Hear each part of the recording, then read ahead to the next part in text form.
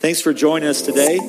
This is Kevin Mullins, pastor at Broad River Church, and we're really grateful that you checked us out. If this message has been inspiring to you, we hope that you'd visit our website at broadriver.church, and you can go to the Plan a Visit page and see if there's a time that you could visit Broad River Church in person. You also can give at that same web page, and you can check us out also on Facebook and Instagram. Just search Broad River Church. We hope this message is a blessing to you.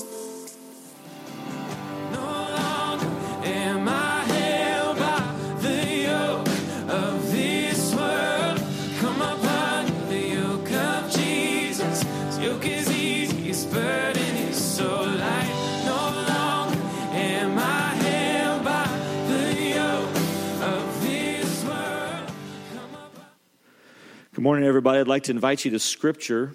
John chapter 21 is where we're going to be today. It's on page number 907 if you're using the blue Bibles that are down there in front of you.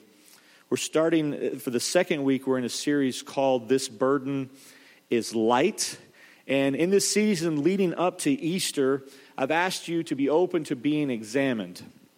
And not necessarily self-examined, but for us to be open to being examined in the light of the life that God has demonstrated for us. This burden is light. And we said last week that we're living under this invitation that Jesus brought to us when he said, I want you to take my yoke upon you. Over the next few weeks, I'd like us to see what it looks like to take off one way of living and putting another way of living on. Remember that yoke is the rabbi's way of doing business. When you would follow a rabbi in the day of Jesus, you would talk about attaching yourself to a rabbi's yoke, putting a rabbi's yoke on. All of us have a yoke. And today I'm talking about replacing that yoke, removing the yoke of comparison specifically, and putting on the yoke of calling. That's what today is about. We all have a yoke. Our story is not a neutral one. Your story is contested. And as we discover this gap between our actual self and our desired self, we'll ask God to give us a vision on how to close that gap. John chapter 21, verse 15, we read, when they had finished breakfast, Jesus said to Simon Peter, Simon, son of John, do you love me more than these? He said to him, yes, Lord, you know that I love you. He said to him, feed my lambs. He said to him a second time, Simon, son of John, do you love me? He said to him, yes, Lord, you know that I love you. He said to him, tend my sheep. He said to him the third time, Simon, son of John, do you love me? Peter was grieved because he said to him the third time, do you love me? And he said to him, Lord, you know everything. You know that I love you. Jesus said to him, feed my sheep. Truly, truly, I say to you, when you were young, you used to dress yourself and walk wherever you wanted. But when you are old, you will stretch out your hands, and another will dress you and carry you where you do not want to go. This he said to show by what kind of death he was to glorify God. And after saying this, he said to him, follow me. Peter turned and saw the disciple whom Jesus loved following him, the one who had leaned back against him during the supper and said, Lord, who is it that is going to betray you? When Peter saw him, he said to Jesus, Lord, what about this man? Jesus said to him, if it is my will that he remain until I come, what is that to you? You follow me. This is the word of the Lord. Now, Lord, may the words of my mouth and the meditation of my heart be acceptable in your sight. Oh, Lord, you are my rock and my redeemer. Speak to us today in Jesus' name. Amen. How young can you remember being when you were comparing yourself to someone else? I realize that I've been comparing myself to others my entire life. I went to a Christian school where we kind of had this self-paced program. It was called accelerated learning. You could learn at the pace, individual students' pace, they could learn at that pace. And I was really good at it. I thought I was really smart. And so I would just be blazing through this learning. And I think it was in my second grade year. I finished my whole year by about a little more than halfway through. And so I was able to start and do other things and learn other things. But then in my third grade year, we had a new girl that came to town and came to our school. Her name was Mary. And I realized right away that I was not going to be the king of the school anymore. And as fast as I would learn, Mary would learn faster. And I can remember being in the third grade and realizing that I wasn't the king anymore. I was a young worship leader, and as a young worship leader, I could do a lot of things that came natural to me in singing and playing the keyboard and leading in worship. And just to be honest, I probably thought at that point in my life I was pretty hot stuff. And I can remember feeling that way until I went to this worship conference, and there was this woman just a couple of years older than me, and everything I could do, she could do about 3 or 4 times better than me. She could play the keyboard. She could play the guitar. I couldn't even play the guitar. She was a way better singer than me. She was an incredible worship leader, and she did all of it while wearing heels. And it shook me up so much that I remember wondering if I was even called out to do that anymore. So as I was developing as a person, there is this force that is taking hold of me. You can see the same thing all throughout the Bible. I love how real the scripture is. And since I'm following after Jesus especially, I love how raw and transparent the Gospels are in the way they talk about Jesus' disciples. They're following him around, these disciples, and amazing things are happening. Things that the rest of humanity will talk about for a long time. And in the middle of it all, we see a person who struggles like we all do. His name is Peter. And Peter was always concerned about what his place was. Like, what's my rank in the disciple order? He wanted to be known as one of the greatest. In fact, at the very end of Jesus' life, at this dinner, Peter is the one that makes a lot of noise to make sure that everyone knows that he's the one that's most committed to Jesus. He's the real deal. He would never forsake Jesus. And then just like hours after making all of that noise, he gets confronted by a teenage girl, and he just absolutely collapses. All of this posturing, all of his desire to be the greatest is over in just a few minutes. Peter denies Jesus. Jesus, by the way, had told him that's what was going to happen. And Peter said, no way, it'll never happen. But then he did it. And to make worse, one of the toughest things in the Bible, I believe, is this phrase that after he denies Jesus, the story says that Jesus turns and looks at him. And that was it. Peter leaves and weeps. The Bible says he weeps bitterly. Just crying, and he's done. He's heartbroken. He's guilty. He was a fisherman before, so he goes back to fishing. He goes back kind of like nothing, none of that stuff with Jesus happened. Like Jesus had never called him at all. He goes back out on the lake. I can't imagine what he thought about when he's sitting on that boat in the lake. And then there's a shift. Peter gets word that some people have seen Jesus alive. And someone said when they saw him, Jesus had mentioned Peter's name specifically. And then as he's fishing, Jesus appears on the shore. And as soon as Peter knew it was Jesus, he jumps out of the boat. The story says he swims to where Jesus is. Now, a lot of people say Peter did that because he loved Jesus so much, and I'm sure that's part of it. But I think just as much, Peter was desperate to apologize before everybody else showed up. Hey, Jesus, about that whole denying you 3 times thing. Let's talk about that. And that's where the verses that we read happen. Jesus and Peter are now on the beach around a fire, and Christ completely restores him. Right then. And in the conversation, we can see how bad things go when insecurity and comparison are in charge of your hearts. There's this whole back and forth where Jesus asked Peter 3 times, hey, Peter, do you love me? By the way, I don't think it's a mistake that Jesus asked him 3 times. It's 1 time for every time Peter denied Jesus, I think. And by the way, that's not for Jesus' benefit. This is just for Peter. Jesus wants Peter to be able to completely account for every time he denied Jesus. It's amazing. Do you love me? Jesus, you know I love you. And feed my lambs. Do you love me? Jesus, I love you. Take care of my sheep. Do you love me? Jesus, you know everything. You know I love you. Feed my sheep. It's an epic restoration. And right in the middle of it, Peter gets gripped by comparison. Did you see it? Jesus had just got done forgiving Peter, and he says, all right, now that's done. Now follow me.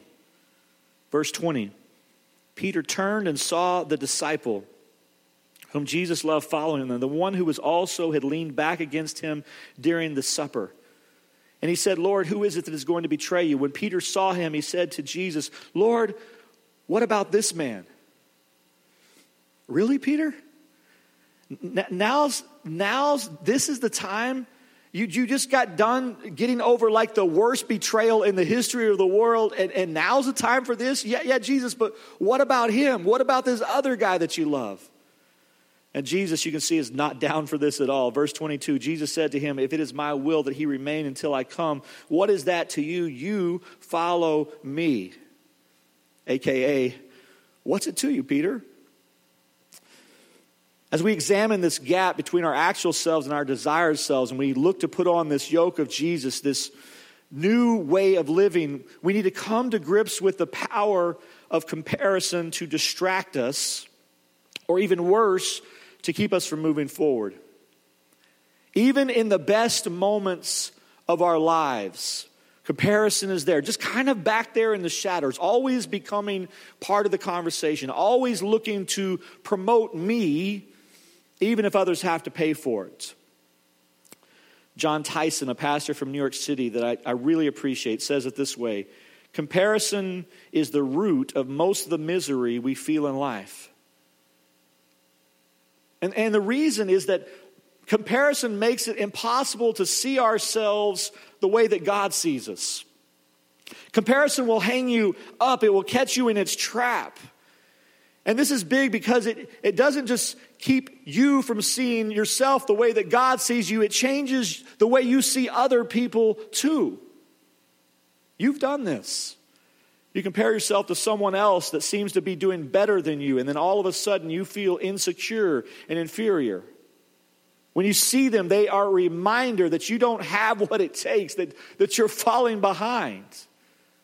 So that means now you just have to work harder to try to keep up, but the more you try to do, the more that you're caught in this same cycle. It's a cycle of despair. Comparison eats away at your sense of worth and your self-esteem.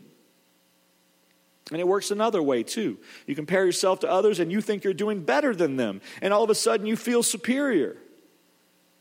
And then the people around you are reminders of how good you are and how well you're doing.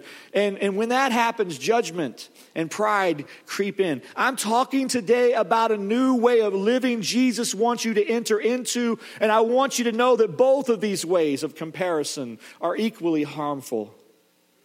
There's a conflict going on in you between a world that wants to make you a slave and a God that wants to make you free. And those that are controlled by comparison have unstable and insecure souls. Hear me this morning. Living by comparison produces fragile souls. Look at how quickly Peter collapses. How quickly we collapse. Things are going good. I just got a new job. I just got married. I just got baptized. And then comparison steals it away. Yeah, but look at the job she got.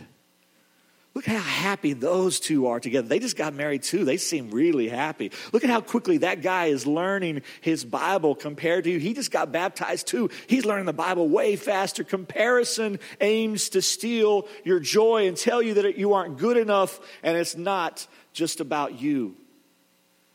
It's not just about you. You can't love people deeply. You can't experience what community really is when comparison is a leading force in your life. We are called to live in sacrificial love toward each other. Was I supposed to say spoiler alert? Okay, spoiler alert. We are called to live in sacrificial love toward each other. And it's impossible to give your heart away and your lives away to people that we have a need to be better than. I want you to write this down this morning if you're taking notes there in your Connect card. Comparison is the enemy of compassion. One of the things I hope to live and that I hope that we learn as a church toward each other and toward Norwalk and toward Fairfield County and India and Honduras is this feeling that Jesus got one time. There's another time that we see a story. He's on a boat and he's riding up to the shore There's a whole lot of people waiting on him. And the Bible says when he sees this crowd waiting on him, he's moved with compassion. There is this deep gut level experience that he has. The Greek word there is the word sphlenkna, which means feeling something in your bowels. I want to feel like that. It's not just, I know, as easy as saying it's a journey to that place. But here's something I know for sure. Comparison is the enemy of compassion.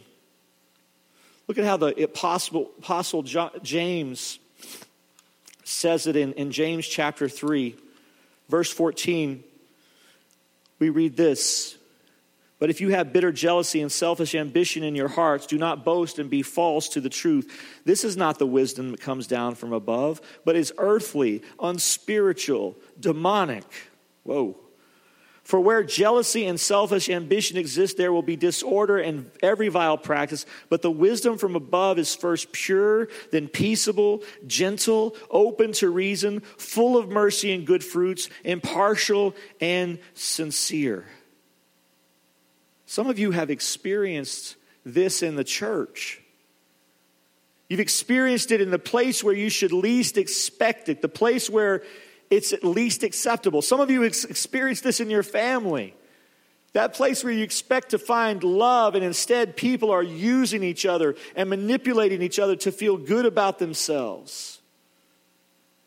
Let me ask you this morning, what does that experience feel like when things are out of order? What do you feel like? I believe you feel insecure. So I want to ask you the difficult question today: has your desire to compare made other people feel that way? Have you ever seen the monkey experiments where the currency for monkeys is little stones? We got a picture of it here on the screens. And the monkeys are able to trade these stones for cucumbers. So they give the trainer a stone, the trainer gives them a cucumber back. Everything is working fine. The whole economy is working great until one monkey, when he gives a stone, is given a grape, and the other monkey loses it. The non-grape getting monkey stops trading his stones for cucumbers, and he'll even throw the cucumber slice back in the trainer's face. In fact, at one point, the cucumber monkey just refuses to eat the cucumber, and he leaves it there. And the grape monkey comes and takes the cucumber and eats both of them. When we are controlled by comparison, the image that God created us in is reduced to this animal-like behavior, and any community we hope to experience is poisoned by measuring ourselves against others. So where does this come from? And how can we replace it? I want you to write these down. I think there are at least 3 causes of comparison. First of all, I think the first cause of comparison is we have a misplaced sense of identity.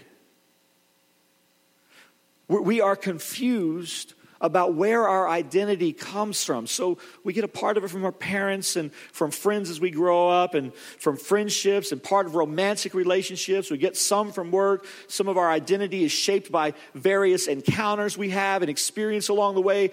But the world we live in makes it hard to know at a core level who we really are. So then we find ourselves putting on different identities based on who we're around.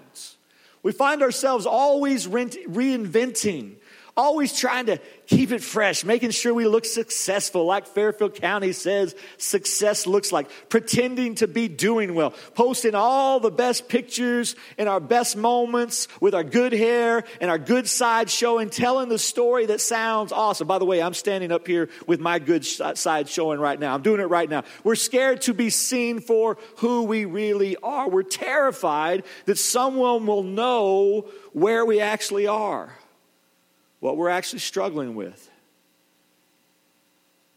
Misplaced sense of identity. Comparison is also, secondly, caused by struggles with our accomplishments at work. Some of you feel it hardest here. I had to change my LinkedIn profile last year because when I read it one day, it was ridiculous. It was way over the top. You'll see someone who works, in finance, and it'll say something like, I'm a leverage specialist in emerging markets working on derivatives to leverage maximum profitability for investors with minimal risks. So choosing that identity and then performing that identity, and then measuring how well we did performing that identity, it cultivates comparison. Third, fear of missing out is a cause of comparison. Everyone's connected. We know everything that everyone is doing at all times. Used to, as a pastor, I had to wonder what people in the church were up to, but now it's just kind of all out on social media. We see everything. Not all of you, I know. Some of you are feeling really smug right now that you don't have a Facebook profile. I hear you. But there's this constant stream of images, travel, escape weekends, sabbaticals, early retirement cruises, road trips, promotions, parties, and most of all, fun. And then we compare it to our monotonous lives. Wah, wah, wah.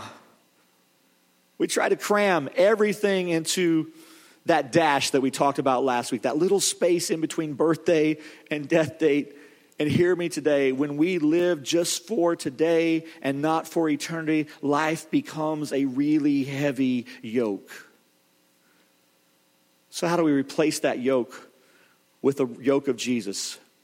Back to Peter on the beach. It looks like Peter is going to miss out on restoration. Jesus is trying, and all Peter can do is to see John creeping up behind me. He's in danger of missing out on everything, but Jesus knew the cure for comparison. And I want you to check this out. So you need this. Turn to someone close to you today and say, I need this. Right here in this story, we see the stubbornness of Jesus. Did you know that Jesus was stubborn? Yeah. In a lot of ways, Jesus was stubborn. But right here, we see his stubborn love. We see his relentless pursuing love. Because you can see this battle going on with Peter's insecurity and shame, pulling him back to a familiar place. And Jesus' love just keeps calling him back, seeking him out, redeeming him from the past. I mean, think about it. Jesus just got back from the dead. He's got stuff to do, y'all. He's got limited time to make it all happen. And what is Jesus doing in this moment where he's got so much to do, roaming on a beach looking for Peter? That's where his heart was. I've got to find Peter and make sure he's restored back to me and back to his calling. Don't miss that.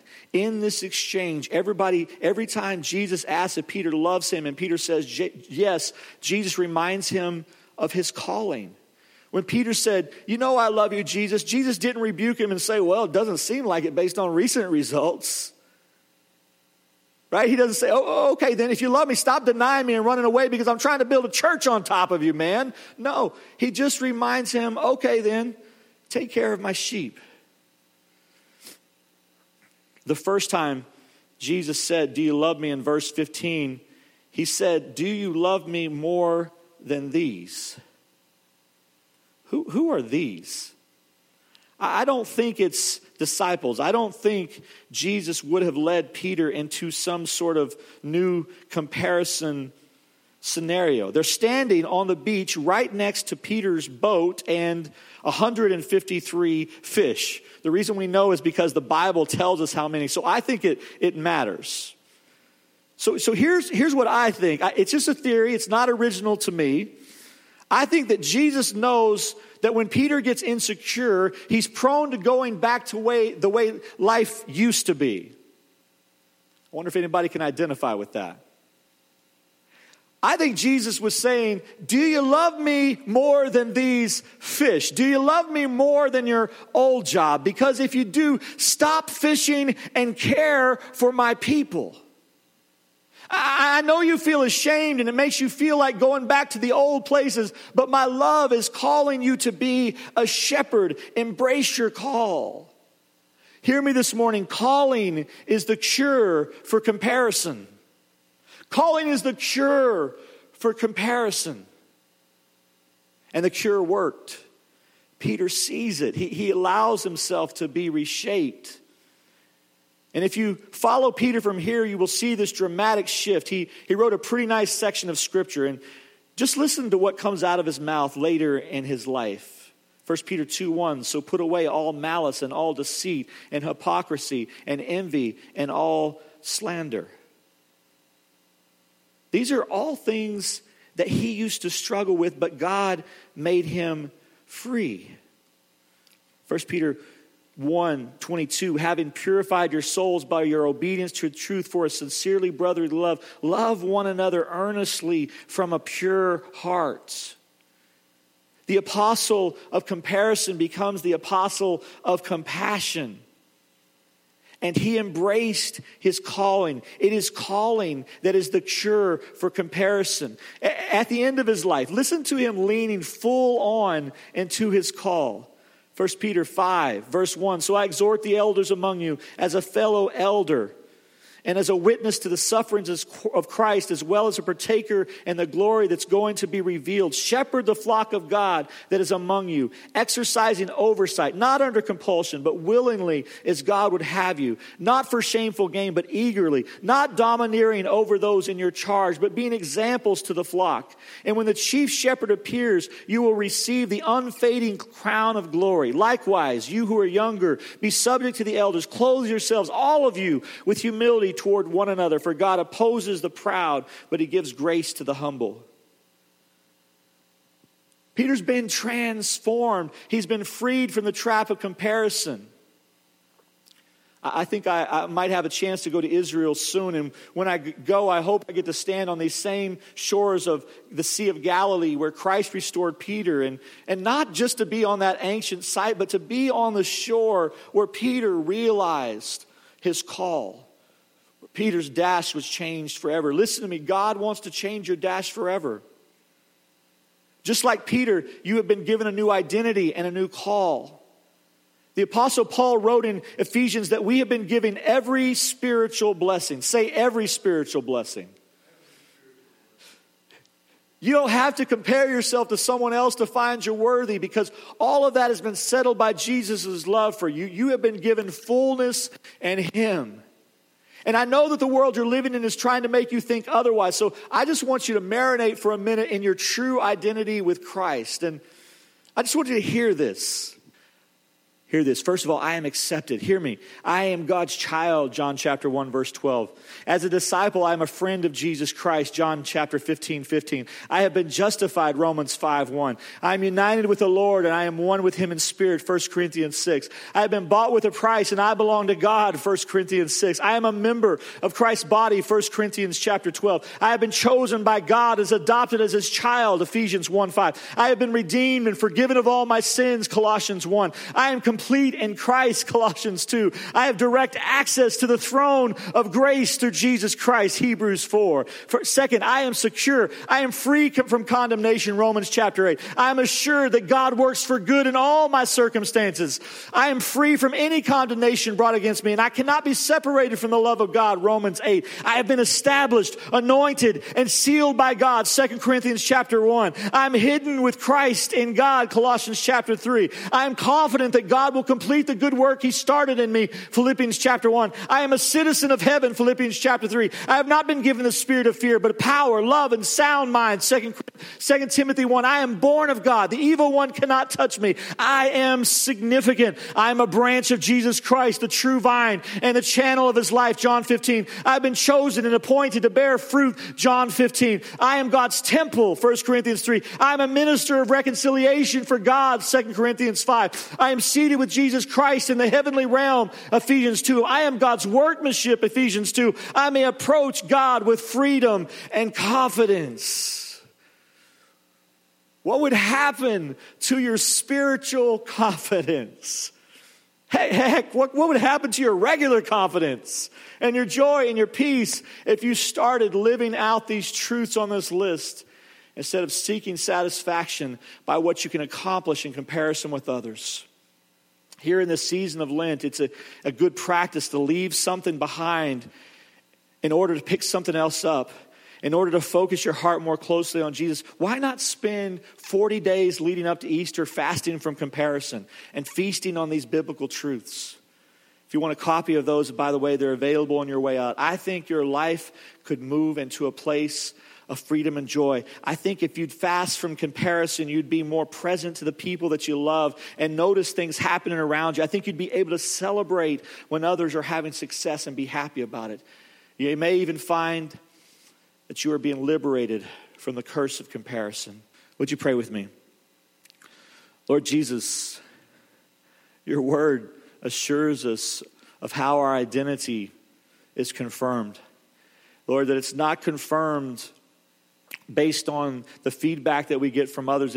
It's not confirmed based on how much we are able to succeed, based on our performance. It's not confirmed by how other people talk of us, Lord. But we've heard your scripture just washing over us. Marinate that in this morning, that we are significant in you, Jesus.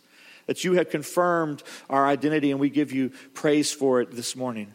We give you praise, Lord Jesus, that you are doing a work in us as we look to take your invitation seriously, to take off the yoke of comparison and to put on the yoke of calling.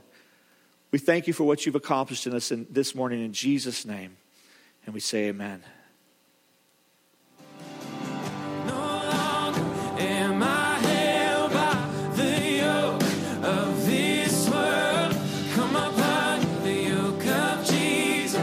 Yoke is easy, it's burden.